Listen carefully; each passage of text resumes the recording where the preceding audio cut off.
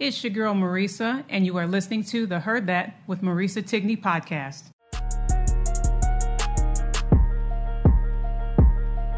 Yeah, TikTok, I'm just rolling on the block. Marisa Tigney, heard that. Podcast show about to start. Heard that. You should know if entertainment is your goal. You talking sports or travel, yo. This the hottest pod show. Heard that. She got her shoes, everything she says is truth. If you don't know, now you know. All you ever gotta say is heard that, heard that, heard that, heard that, heard that, heard that. Look, all you ever gotta say is heard that, heard that, heard that, heard that, heard that, heard that, heard that.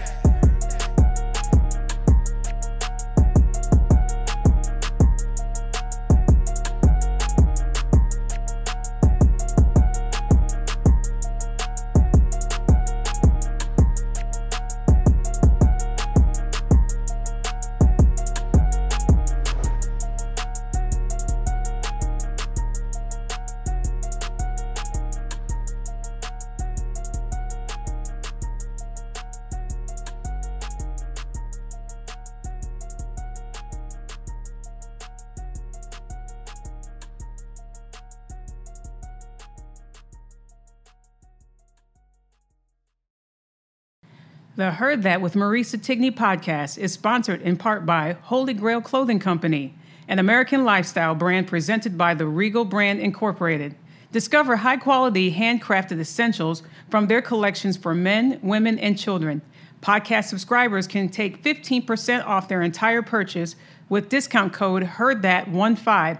That's HEARDTHAT15 when they shop the virtual retail store at holygrailclothingcompany.com. That's holygrailclothingco.com. Holy Grail Clothing Company, wear your crown. I absolutely love doing volunteer service. I've met the most amazing people and some extraordinary kids as well. The cool thing that kids will always ask for when I am volunteering is books, if we have books available for them to take home because their passion and love for reading. There's an amazing author out there by the name of Trevor Romain who has such cool books for kids that are fun and awesome with simple stories that kids can relate to and parents as well. The Trevor Romain Company has a diverse collection of social and emotional learning resources to help children and their families become healthier, happier, and more confident. All Heard That listeners, if you go on trevorromain.com today, you get an exclusive 15% off your complete order by using the code HEARDTHAT, HEARDTHAT15 at trevorromain.com. Trevor Romain, no E at the end of Romain.com today. What's up, Heard That Nation, listening in the United States and around the world? Thank you for listening to the Heard That with Marisa Tigney podcast.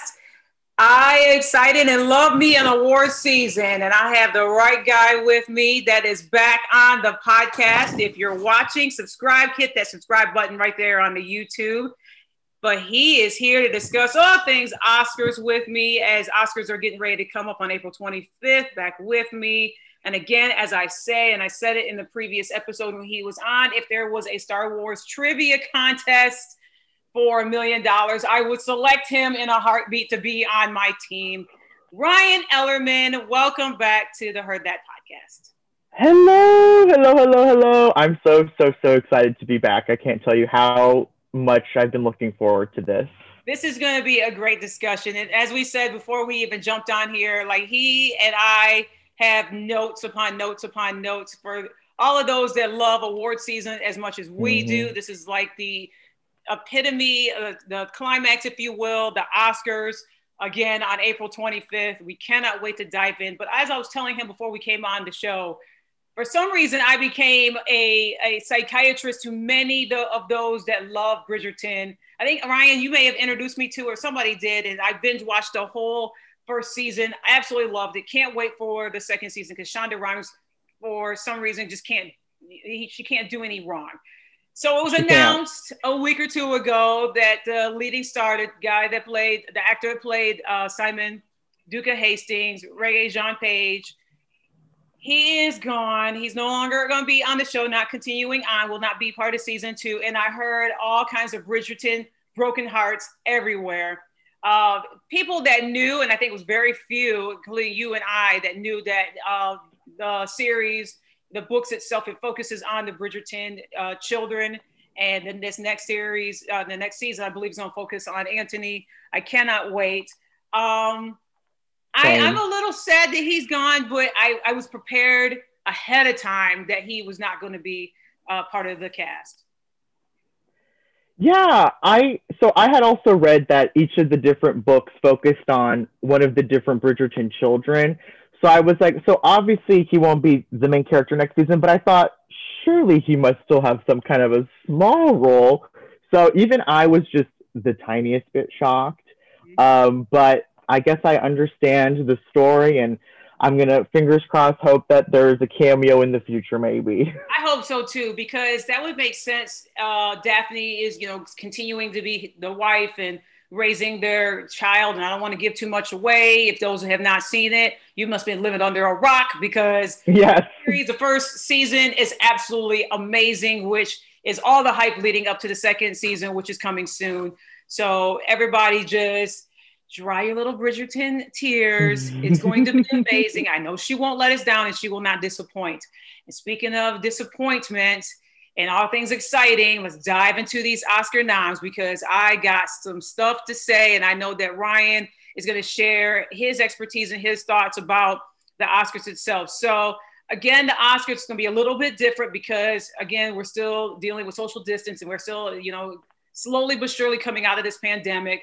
So I know that a few weeks ago, they were saying that it was mandatory for those that were nominated to show up in person, but they backtracked that real quick, realizing, hey, excuse me, we're still living in a pandemic. We're all not going to be there. So Zoom it is. I know some of the people that are presenting will be there live, as we saw in different award show outlets. We saw it in the SAG Awards. We saw it with the Golden Globes and everything like that there. So, but some of these nominations, and you can elaborate further for me, because I was reading through them and I was looking through them, and you and I were talking a lot with some of the movies and those that got nominated in these categories, and happy for some, head scratcher for some, and some of them that I just don't understand why they didn't get the accolades or the nominations for this. So we'll dive right into it. Actress in the supporting role, we got Glenn Close for Hillbilly Elegy. Glenn Close, to me, just can't do no wrong. And when is she going to get an Oscar? I don't know. Olivia Colman, The Father. And I became a fan of Olivia Colman when I saw her for her Academy Award in The Favorite. And then seeing her in The Crown. Iconic. Iconic. Maria Bakalova, Borat subsequent movie film, and the title is just Forever. I think they should win an award for the longest title ever. They should, yes. Very long title. And I hate at the award shows when they read it all out. I'm like, just say Borat 2. It was so interesting. I was like, Borat 2, and I'm going, okay, I didn't realize that Borat, that whole title was in there. So it was, if people want to know, it's Borat subsequent movie film, delivery of prestigious bribe to American regime for make benefit once glorious nation of Kazakhstan. That took up like 2 pages in a book. Amanda Seyfried in Mank. She was just glorious. Loved it. And Yu Jung-yeon in Minari. Oh my goodness. Heartbreaking. You recommended that movie to me. I don't think I was fully prepared for the amount of waterworks that I was going to have. And my favorite out of that, and I want you to elaborate on yours for sure. Amanda Seyfried, when I saw Mank before I saw Minari. And I'm going, oh my gosh, she's brilliant. She just brings the full essence of Marion Davies, back in, I believe the 30s, 40s actress. Yeah. Did so well with that. And then I saw Minari, and I saw Yu Jung-yeon and her character that she played. And oh my gosh, just absolutely brilliant. Great. This is her first nomination. Amanda Seyfried is her first nomination. Maria Bakalova, it's her first nomination. And then you got the veterans in there, Olivia Colman and Glenn Close. I am leaning towards Yoon Jung Yoon for Minari. What are your thoughts about that? I'm kind of leaning towards the same, honestly. This supporting actress category this year is very interesting because it is a lot of newcomers. Mm-hmm. And then you've got Olivia Colman, who has already won an Oscar. Mm-hmm. And then you have Glenn Close, who is one of the most It's Due actresses. It's time. This is her 8th nomination, I think. Mm-hmm. So, and if we remember, the last time she was nominated was a couple years ago, and she lost to Olivia Colman, and that was a big surprise upset. Yes. So I think it's interesting that they're both nominated together again. It would be interesting if Olivia Colman maybe had another surprise win. I don't think that's going to happen this year. But I'm putting my money also on Yoon Jung Yoon. I think that she won the SAG Award, which is one of the most important predictors to who's going to win an Oscar. Usually, whoever SAG votes on is usually who will win an Oscar because a lot of members of SAG are also members of the Academy. Right. So I think that she's definitely kind of the front runner right now in that category, but Amanda Seyfried definitely could be the spoiler. I think that she's kind of one of the main standout performances in Mank. So I could definitely see her pulling out a win. She's one of those actresses that has been around for a really long time, has kind of, put in the work. She's got all sorts of different stuff from Mean Girls to now Mank. So it would be nice to see her as an actress, win. Her craft. Yeah. She's involved in her craft. She's one of those ones where I just highly respect, where, again, we saw her on a soap opera. She started off in a soap opera from the first time I saw her, All My Children, and then evolves into this actress, on Mean Girls and, her comedic timing in that movie. And then as I got done watching Mank, I'm like, okay, this girl is just captivating and evolving in her craft. And kudos to her for, the nomination. Again, if she does win it, that's well-deserved because people really need to see this film. I love that it was in black and white. I loved that it captivated old Hollywood and the storyline of Mank. It was absolutely, her performance was absolutely brilliant in that movie. Agreed. Actor in a supporting role, Sacha Baron Cohen, The Trial of Chicago 7. He was good. I wasn't buying what he was selling. I'm like, okay, let me just. Can he pull off something serious? I mean, I saw him in Les Miserables, and then, I just think of Borat and Ali G and everything else, but he surprised me in this role, and it did very well. Daniel Kaluuya, Judas and the Black Messiah. I believe this is his first Oscar nom. Leslie Odom Jr., One Night in Miami. Brilliant performance in that movie. Paul Rossi, Sound of Metal. Dark film. He was good. Lakeith Stanfield, Judas and the Black Messiah. Now, school me on this, Ryan, because I just found this. This is one of the ones I found to be a head scratcher because Daniel Kaluuya, to me, was a lead actor, but he's in a supporting role. And this isn't the first time where we saw actors and actresses that led a movie become, nominated in a supporting role, because why? It just tells you ahead of time that the loaded field of the supporting actor or actress category, there's already going to be a sheer clear favorite in that category. So for him to be in the supporting role, I'm like, okay, he led the movie. I can see Lakeith Stanfield being in there because they're both from that movie. Both brilliant performances. This is the first time I've ever seen a movie 3 times and loved it. And that was Judas and the Black Messiah. Three times. Great movie. 3 times. Great movie. Absolutely, this category to me is loaded because I saw all the movies. Ooh, Daniel Kaluuya for me. He won the Golden Globe. He won the SAG. I just see him taking the Oscar in this category.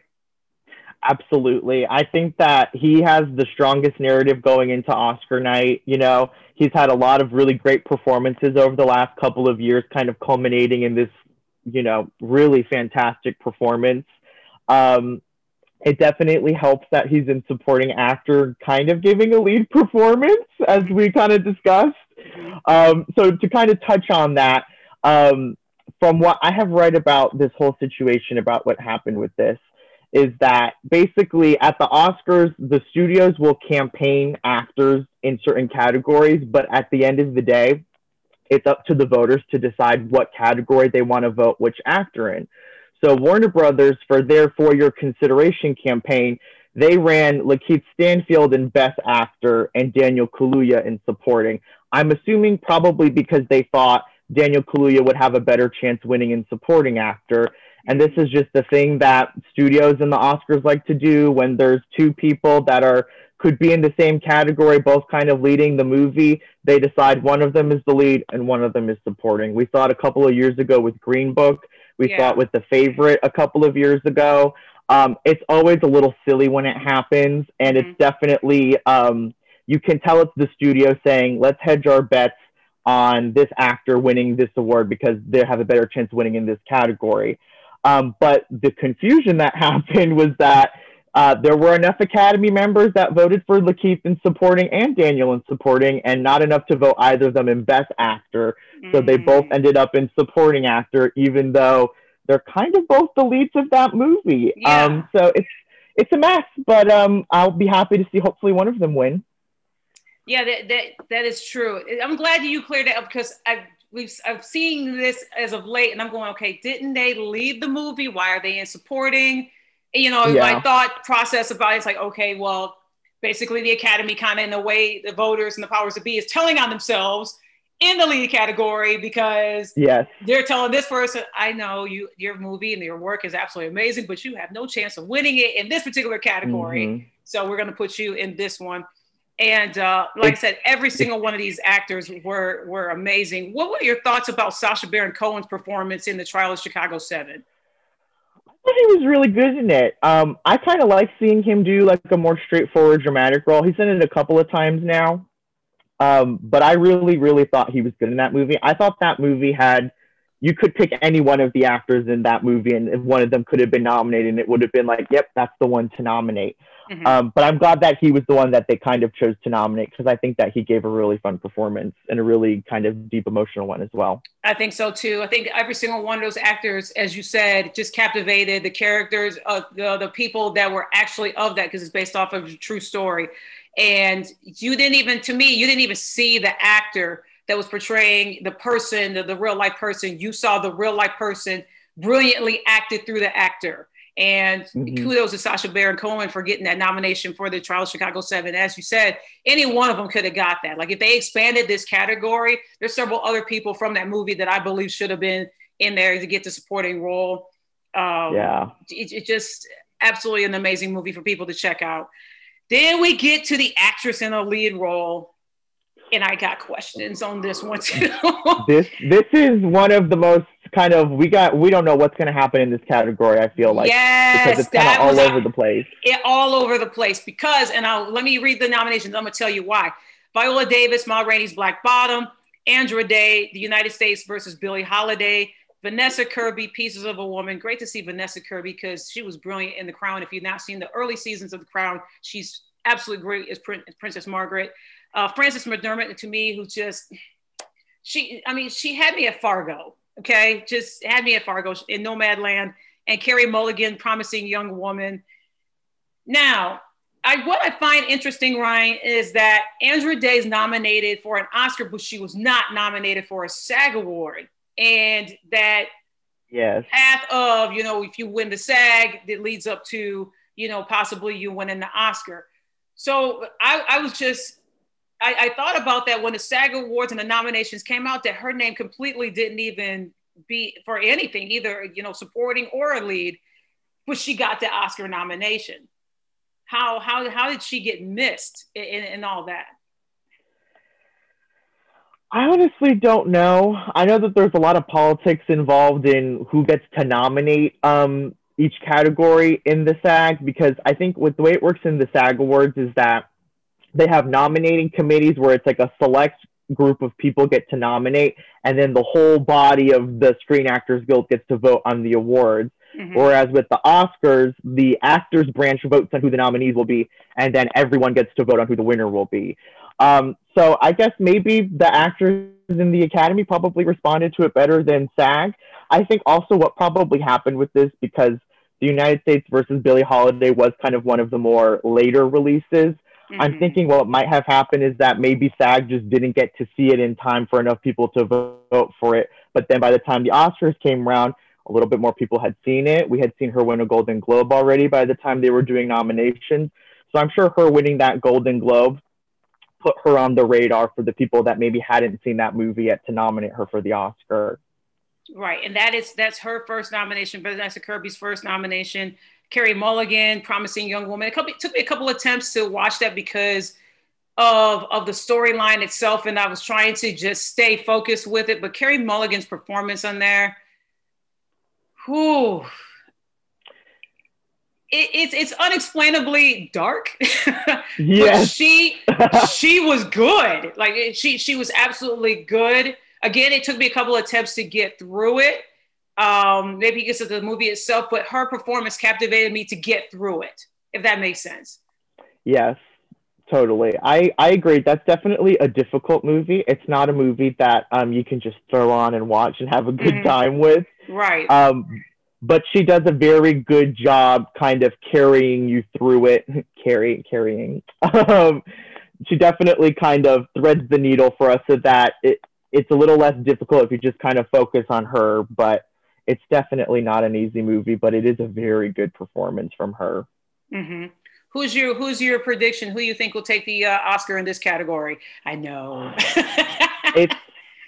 It's hard because Viola and Frances have won before. And then you have these three actresses, two of whom this is their first time being nominated, who have not won before. And usually the way the kind of Oscars tend to work is that if there's an actress that is kind of fresh-faced, young, new to the scene, she's usually the one who's kind of going to win because the Oscars love to mint a new star, especially in the Best Actress category. So that could definitely work in Andra Day's favor. But right now, I'm thinking that because Viola won the SAG Award and because people love Viola Davis, because how could you not? Right. I could definitely see her getting the win as well. She's won before, but she won in supporting actress. So I think a lot of people, an actress like her, we want to see Viola Davis with 2 Academy Awards. We want to see her with a Best Actress Academy Award, which she has not won. She almost won for The Help back in 2011. And that was a year where Meryl Streep. That went to Meryl. Yeah. And that was that year Viola won the SAG Award, but Meryl won the Oscar. So it could happen that Viola won the SAG Award and then doesn't win the Oscar again this year.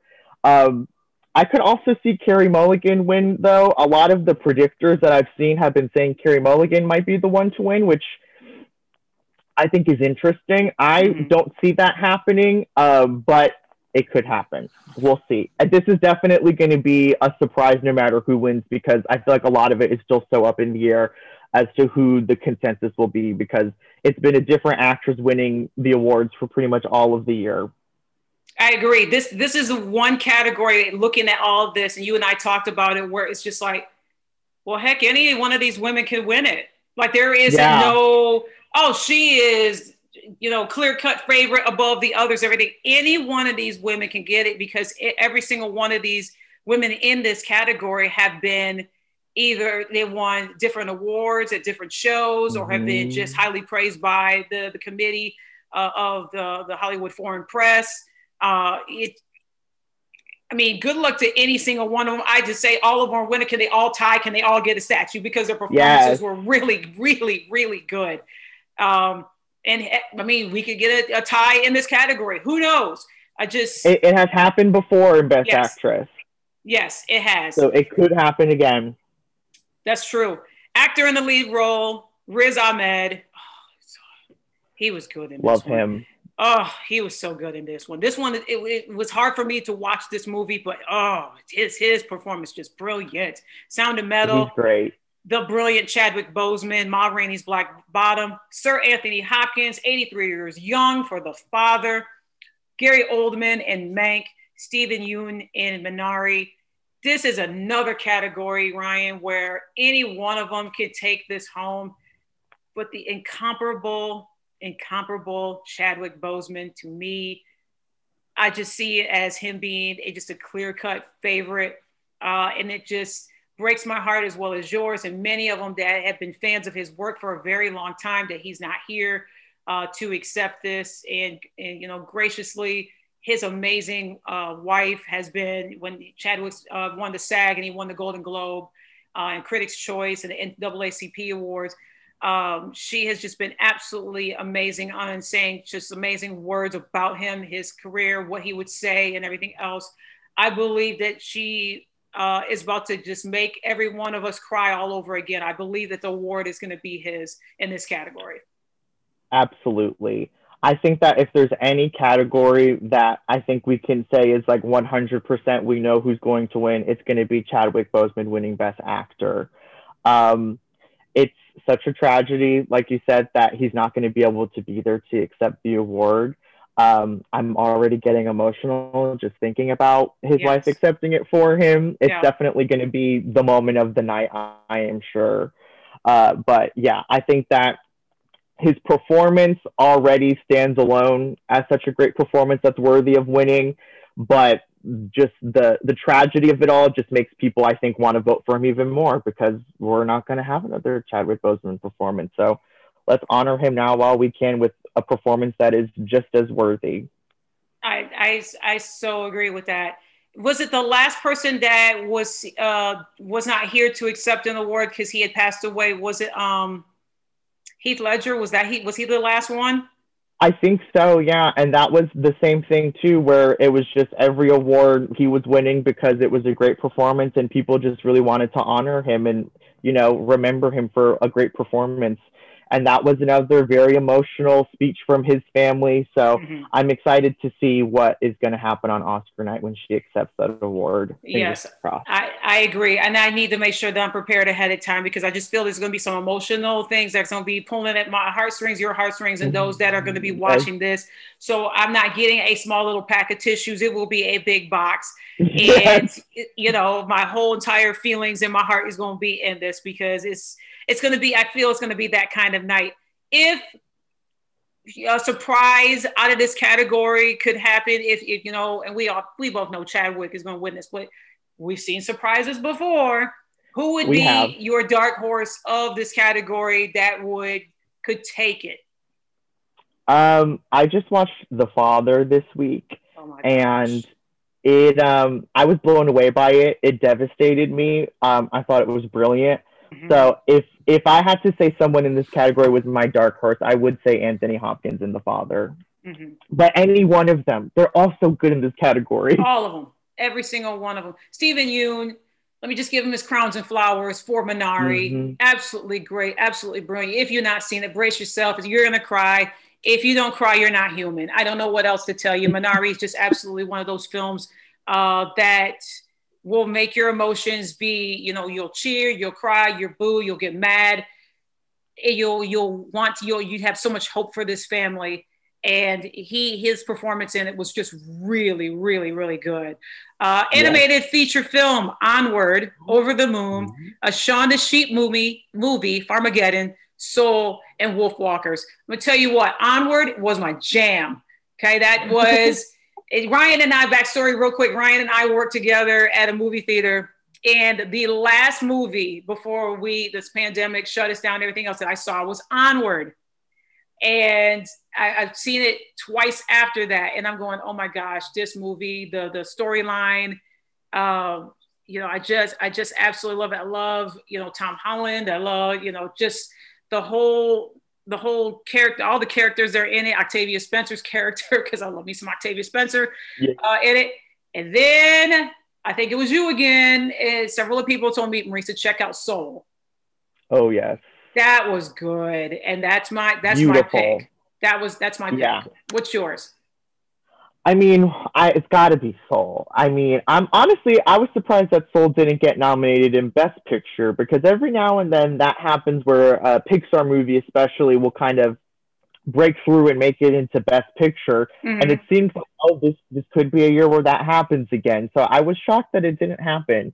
But it is definitely, I think, the movie to beat. It's just such a creative movie. The animation is just drop dead beautiful. It has great vocal animated performances. It's a great emotional movie. So I'm definitely rooting for Soul as well.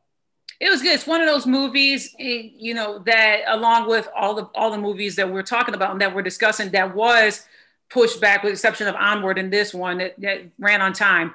But it's one of those movies where it was worth the wait. And yes. I was kind of skeptical of it because I'm going, okay, I need to see this in the theater. Why am I seeing it streaming and so forth and everything else? Absolutely good, absolutely brilliant, as you said and as you described. I think that this one will take the statue in this category. The cinematography. Here's the thing: the people that are responsible for the cinematography in this category, any one of them can win this because the cinematography captivated me in every single one of these films. I did not see one of them, which is News of the World, and Darius Wolski is nominated for that for cinematography. Sean Bobbitt for Judas and the Black Messiah. His cinematography, brilliance, made you feel like you were there in every single scene. You were there in that powerful scene where Daniel Kaluuya's character, when he was hyping up the crowd and telling them that he was somebody, you felt like you were sitting in the crowd itself with that brilliant camera shot of everybody and Fred Hampton being on stage and everybody else looking back at him. That whole scene to me still, I mean, I got goosebumps still from that scene. Eric Messerschmidt from Mank, black and white. Any black and white film that you give me and you make it into current and you're telling a story of old Hollywood or something back in the day, you have to do it right. You have to do it justice. I think he did it with this one. Joshua James Richards for Nomadland. I mean, to me, I felt like I was walking in a nonstop panoramic shots. Like I was just walking into a brilliance of part picture in one of those postcards. It was like a nonstop travel into a postcard, the way that the scenes were shot in that. But then again, I mean, you throw Frances McDermott in there. To me, she's just absolutely amazing. And Phaedon Papamichael for The Trial of Chicago 7. So any one of them, and again, I didn't watch News of the World, but what are your thoughts? Who do you think is going to capture this for best cinematography? I think that it's probably going to come down between Mank and Nomadland. Nomadland, the Academy loves to recognize cinematography that is kind of epic and sweeping with lots of beautiful scenery. And I think that Nomadland kind of checks all those boxes. It was shot with IMAX cameras. I mean, shout out to last year's winner, 1917, because that... Also amazing. Yeah. Great cinematography in that movie. But Mank, I could also see happening as well. The Academy likes to recognize when black and white is done very, very well. And I think that the black and white cinematography in Mank is pretty excellent. That whole movie just looks, sounds, and feels like it was made in 1940. So I could definitely see that being something that wins in this category for sure. That's my top two as well. So it's going to be interesting to see who gets that. Nomadland, slight edge over Eric Messerschmidt from Mank to me, but both of those are the top two. They'll just have to duke it out and see who wins it. Runner-up to me would be Sean Bobbitt for Judas and the Black Messiah, just because the scenes there, you just feel like that you're in every single scene, and the way that the camera angles were all shot of those powerful scenes. It was just absolutely brilliant. Best Director, Thomas Vinterberg, Another Round. David Fincher for Mank. Lee Isaac Chung for Minari. Chloe Zhao, Nomadland. And Emerald Fennell, Promising Young Woman. How in the world Regina King is not in here for One Night in Miami? I don't understand it. I don't know. The one I'm not familiar with is Thomas Vinterberg for Another Round, because I did not see him in a previous category on an award show, and maybe you have, and I just missed it. I just feel like that he possibly may have bumped her out of this category. And to have two women in here for Best Director is epic. In my opinion, should be three, but yes, I agree. Chloe Zhao is going to set history and be the second woman to win its second. Okay, Hollywood Foreign Press, y'all got to do a lot better than this. A second woman to win this, which she will for Nomadland. She's been getting all the accolades, all the awards, all the praise for her direction in this film. What do you think? Yeah, I think that it will be shocking if it's not Chloe Zhao. She has won, I think I saw an article that said she's won the most like best directing awards ever in like a single award season. She's won, it's like every time that I look at a list of who won this critics award, who won that award, it's her name is there for best director. Right. And like totally deserving too. That whole movie, that was one of the last movies that I saw. I kind of had been putting it off a little bit because I knew it was going to be very, very affecting. And I was like, I want to save that towards the end of my Oscar journey. And it was definitely worth the wait for me. I thought it was just such a beautiful, touching, sad, but also hopeful movie. And her whole approach to the way that she directs movies with these like non-professional actors and incorporating their story into the story, I think is really fascinating and was very effective in this movie. So I think that she's the one to be in this category for sure. But this is another category with a lot of, you know, really great people nominated. It would have been nice to have seen Regina King in here. Thomas Vinterberg for Another Round was definitely a surprise on Oscar nomination morning. The director's branch is kind of known for sometimes throwing in one or two kind of surprise directing nominations. They're one of the more international branches in the Academy. So there are a lot of European, Asian, South American, all sorts of all over the world directors are in the Best Director branch for the Academy. So there's every now and then we'll see one of the foreign language films kind of pop in there for Best Director as well. But it definitely would have been nice to have seen Regina King nominated. It would have been. I mean, if anybody has not seen One Night in Miami, absolutely brilliant. Leslie Odom Jr., you know, nominated for his role in it. Just so good. And I wish she was nominated for her work, but again, we already know she's just absolutely brilliant. And to me, can't do no wrong. And to her, as another actor and actress that has evolved, going from an actress to now behind the camera and directing. I think this was her first one. Correct me if I'm wrong. I think this is her first film that she has directed, and it's gotten so much praise and accolades, as it should, because the way the storyline and the cast that's in it, absolutely, absolutely good. And now, Best Picture. Oh. Any one of these, to me, can get it. I mean, this category it's got some good wins, and it's hard for me to not hard for me. It's actually the first time in a long time that I will say that these films that are nominated were good, were absolutely good. And you see, I'll pick, you know, several of them that I'll know, oh my gosh, that one should have won that, or that one's a clear-cut favorite and everything else. To me personally, I think any one of these films can win it, just because, I mean, just a captive audience like yourself, me, people that have talked about it, absolutely good. Best Picture nominees: The Father, Judas and the Black Messiah, Mank, Minari, Nomadland, Promising Young Woman, Sound of Metal, The Trial of Chicago 7. Ryan, school us real quick on when Best Picture nomination, or Best Picture, Best Films are nominated in this category of Best Picture. What is the committee looking for when they are looking to nominate a film? And it's more than just, you know, the actor, the actress, the script and everything else. What is that person that's sitting on that committee when they vote, and, you know, the final tally of who these films are in there? What is it that they're looking for to say, hey, this picture is the best picture in my opinion? What is it that they look for? I think that every Academy member is probably different, but if you read enough articles and interviews with people who are Academy members where they talk about what it is that they're voting for, the Hollywood Reporter every year does this series called Brutally Honest Oscar Voter. I don't know if you've ever read any of those articles, but they can sometimes be funny and sometimes they can be very cringe because sometimes I'm like, wow, Marisa and I should be in the Academy and this person should not.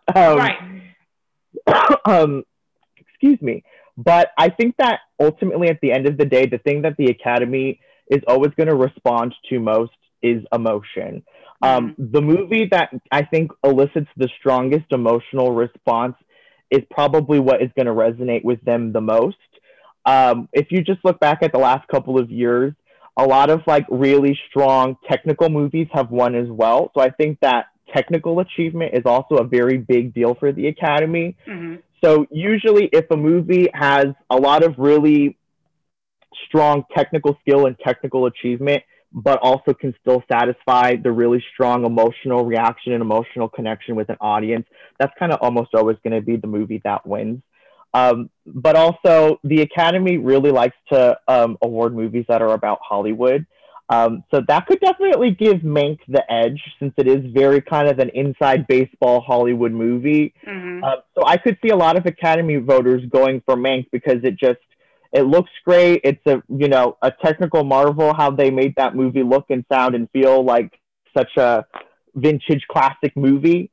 But it also satisfies, the ego of artists and seeing themselves on screen and the struggles that they go through. So I could see that happening. But the thing to also kind of know about the way that Best Picture is voted on, because I think a lot of people don't really know this, is that they do a preferential ballot when they vote on Best Picture. So they have to rank all of the Best Pictures 1 through 8, 1 being their favorite, 8 being their least favorite. And what happens is that the accountants that tabulate the votes for the Oscars will basically go through, and whatever movie has the most number 1 votes automatically goes through the next round. And then that movie is no longer like, you can't count votes for that. And now the next movie that's on that list gets the number 1 votes basically. So the movies that win Best Picture are not necessarily always the ones that have number 1 the most on all the ballots. It's the people that have the most, like 1, 2, or 3. So that's why sometimes we get movies like The Shape of Water, which is a fantastic movie. Don't get me wrong. But you're kind of like, oh, that was Best Picture that year, because that was probably a movie that was number 2 or number 3 on a lot of people's ballots, even though it may not have been number 1. Right. This year it's kind of hard to tell though because they're all such good movies. So you're like, okay, what could be number 1, 2, or 3 on this person's list that could make that be the most consensus? I think that what will probably be Best Picture ultimately is probably going to be Nomadland, just because it has won the most awards. It won Best Picture at the Producers Guild Award, which uses the same preferential balloting system. So if Nomadland can win the PGA on a preferential ballot, its likelihood of winning is stronger at the Oscars as well. This is all very technical mumbo jumbo, but no, it's because you have people that are fans of movies. You have people that this is their life. Like they are, they have their social media and their whole brand about going through movies and giving their opinions about them. And then you have, you and I or other podcast folk that talk about different things in entertainment and media and the actors and actresses and all that. So when for the Best Picture, and this is why I can say, like I said, for the longest time, this category, all of them were good. And I watched all of them. And it's the first time ever that I've done that. So, round of applause to me that because they were just really good movies. Again, Promising Young Woman took me a couple of times to just crank it through. And I think Carey Mulligan's performance pulled me through that because I was just captivated by the performance she gave of the movie itself. But all of them are good. I agree with you, Nomadland. It's probably going to win Best Picture, as well as the cinematography as it is. My runner-up would be Judas and the Black Messiah, just because to watch a movie 3 times and just see something new in it every single time, and just the brilliance of the cast and Daniel Kaluuya and Lakeith Stanfield. Just all of it overall. It's just absolutely brilliant. Mank would be my runner-up. But like I said, any one of these. I think too, this was the first time, with the exception of Mank, I can't say the Chicago Trial of 7. This is the first time too where these movies pulled some emotions out of me. Like either I was sobbing or it got me to pause and reflect and think, and my eyes welled up, or I dropped a tear or two. Minari had me sobbing like a child. Yeah, me too. Yeah, the father, I was like, oh my God, it had me like call and check on my dad and check on my mom. And yeah, it was, I'm trying to like think of words, but the only words I can come up and say is like every single one of these films, deservedly so, in this category, being nominated, and overall brilliance to everybody involved, actors, actresses, director, cinematographers, those that wrote the script, those that did it based off of people that were actually being Judas and the Black Messiah, and the Trial of Chicago 7, and Mank. So good. So good. Yes. We had a little bit of breaking news while you and I were talking. Actor in his own rights, as well as artist, rap artist DMX, otherwise known as Earl Simmons, unfortunately has passed away at the age of 50. Oh, no. He was, people can read about it because I don't want to go into the sadness of it and what landed him in the coma and so forth, and everything else. So very well known with the Rough Riders, and a rap artist in the 90s with a lot of hits.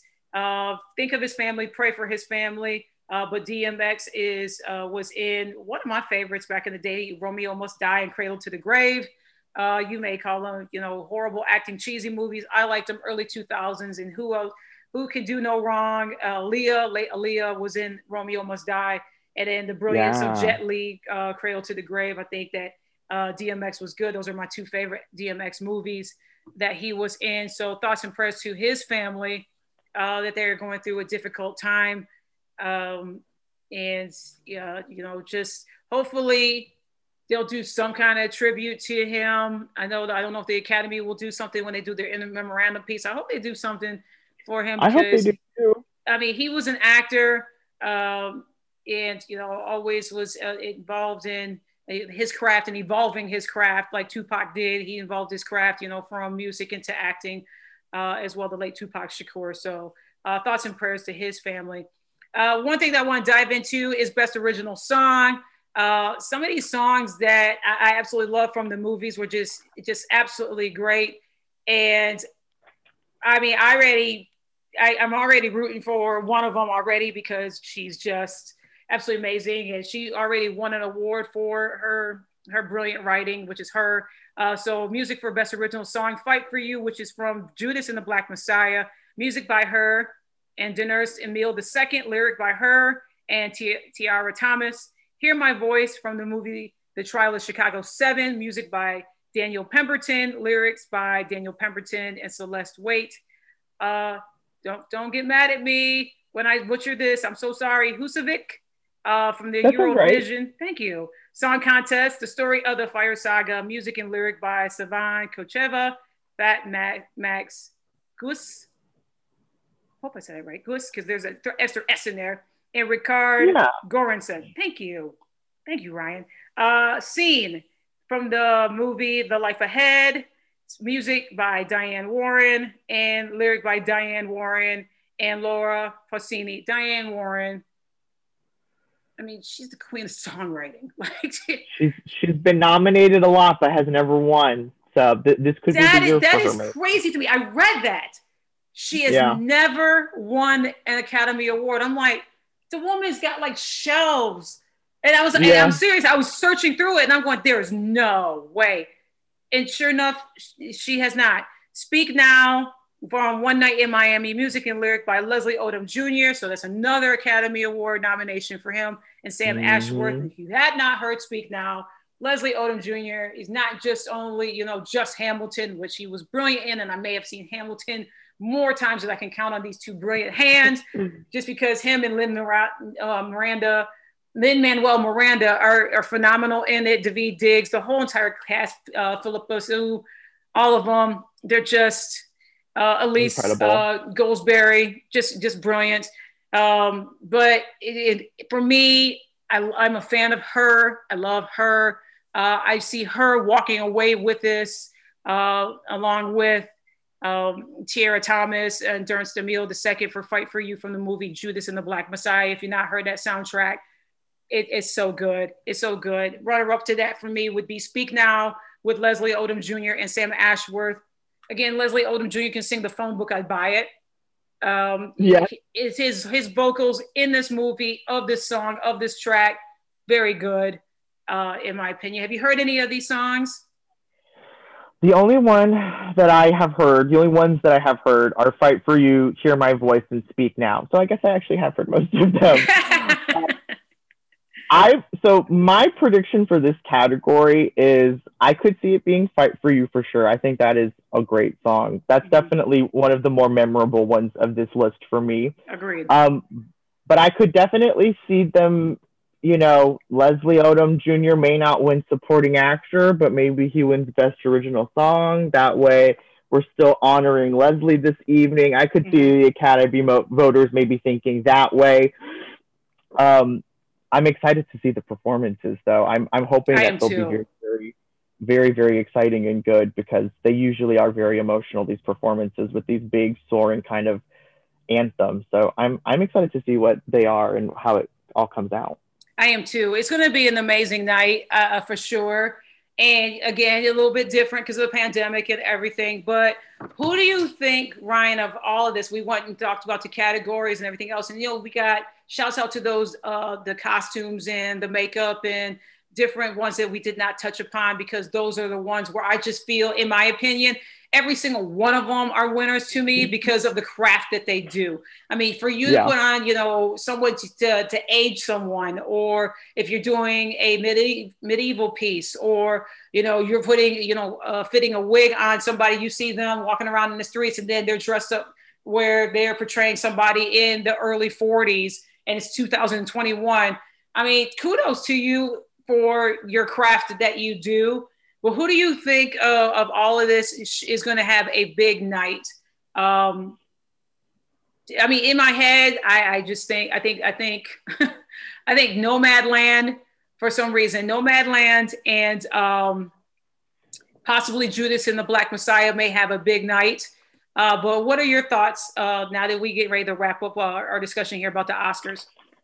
Yeah, I think right now, just from the movie itself and the way that people have been responding to it, I do think that Nomadland will probably kind of be the big story of the evening. But I could see Judas and the Black Messiah. I could even see the Trial of the Chicago 7 kind of being more of a surprise. Both of those movies are very timely, very relevant. Even Nomadland is a very timely, relevant movie. And I think that, especially these times right now where everyone is feeling very timely and relevant, I could see a lot of voters kind of going for those movies because those seem to be the movies that people are responding the most to emotionally. But yeah, I think Nomadland is probably going to be, you know, our big takeaway from the evening. It'll probably win Best Picture. It'll probably win Best Director. I could see it winning cinematography. I could see it winning, I think it's nominated in editing. Let me double check. I believe it is. I could see it winning in editing. Editing, yep. So that could be something that it's everyone's favorite movie and everyone's just going to vote for it. I could see that happening for sure. Personally, I like it when the awards are kind of spread out between all the movies. I don't like it when one movie just wins everything the whole time. So I would like the story of the evening to be, you know, every movie got at least one award or some kind of recognition, and there wasn't just one kind of major sweep, because as we've mentioned 1,000 times already today, we love these movies. These are all such good movies. I would hate to see, you know, one of these movies walk away with nothing.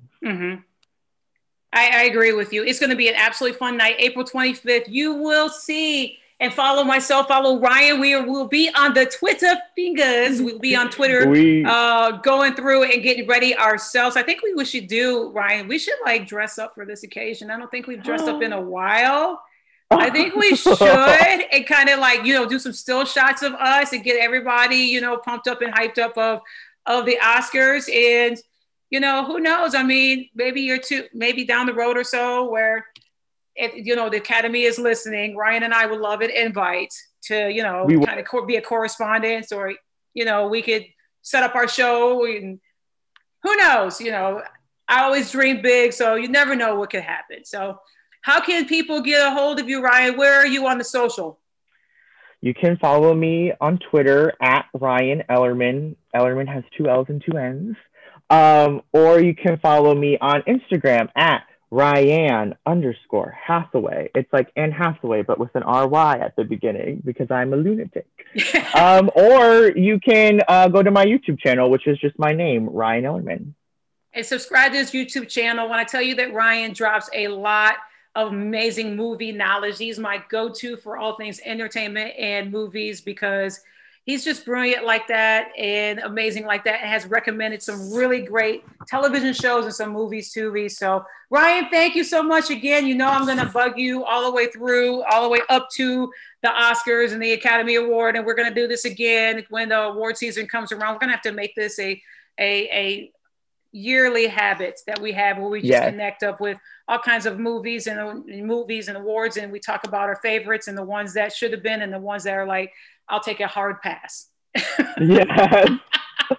Which luckily this year there were not a lot of. Some years there's a lot of those. This is one of those rare years, and hopefully they keep it going and make this happen every single year where they get the right movies, actresses, actors, and in the categories and nominate the right ones. So Ryan Ellerman, thank you.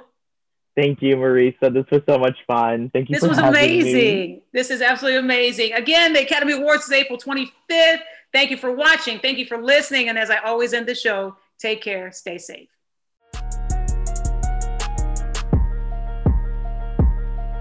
Yeah, TikTok, I'm just rolling on the block. Marisa Tigney heard that. Podcast show about to start. Heard that. You should know if entertainment is your goal. You talking sports or travel, yo. This the hottest pod show. Heard that. She got the juice. Everything she says is truth. If you don't know, now you know. All you ever gotta say is heard that. Heard that. Heard that. Heard that. Heard that. Heard that. Look, all you ever gotta say is heard that. Heard that. Heard that. Heard that. Heard that. Heard that.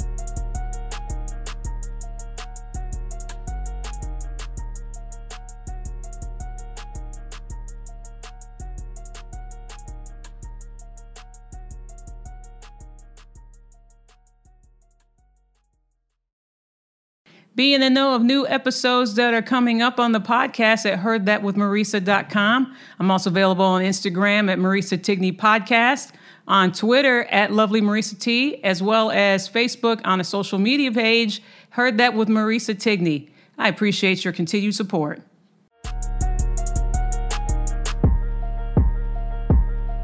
Yeah, TikTok, I'm just rolling on the block. Marisa Tigney heard that. Podcast show about to start. Heard that. You should know if entertainment is your goal. You talking sports or travel, yo. This the hottest pod show. Heard that. She got the juice. Everything she says is truth. If you don't know, now you know. All you ever gotta say is heard that. Heard that. Heard that. Heard that. Heard that. Heard that. Look, all you ever gotta say is heard that.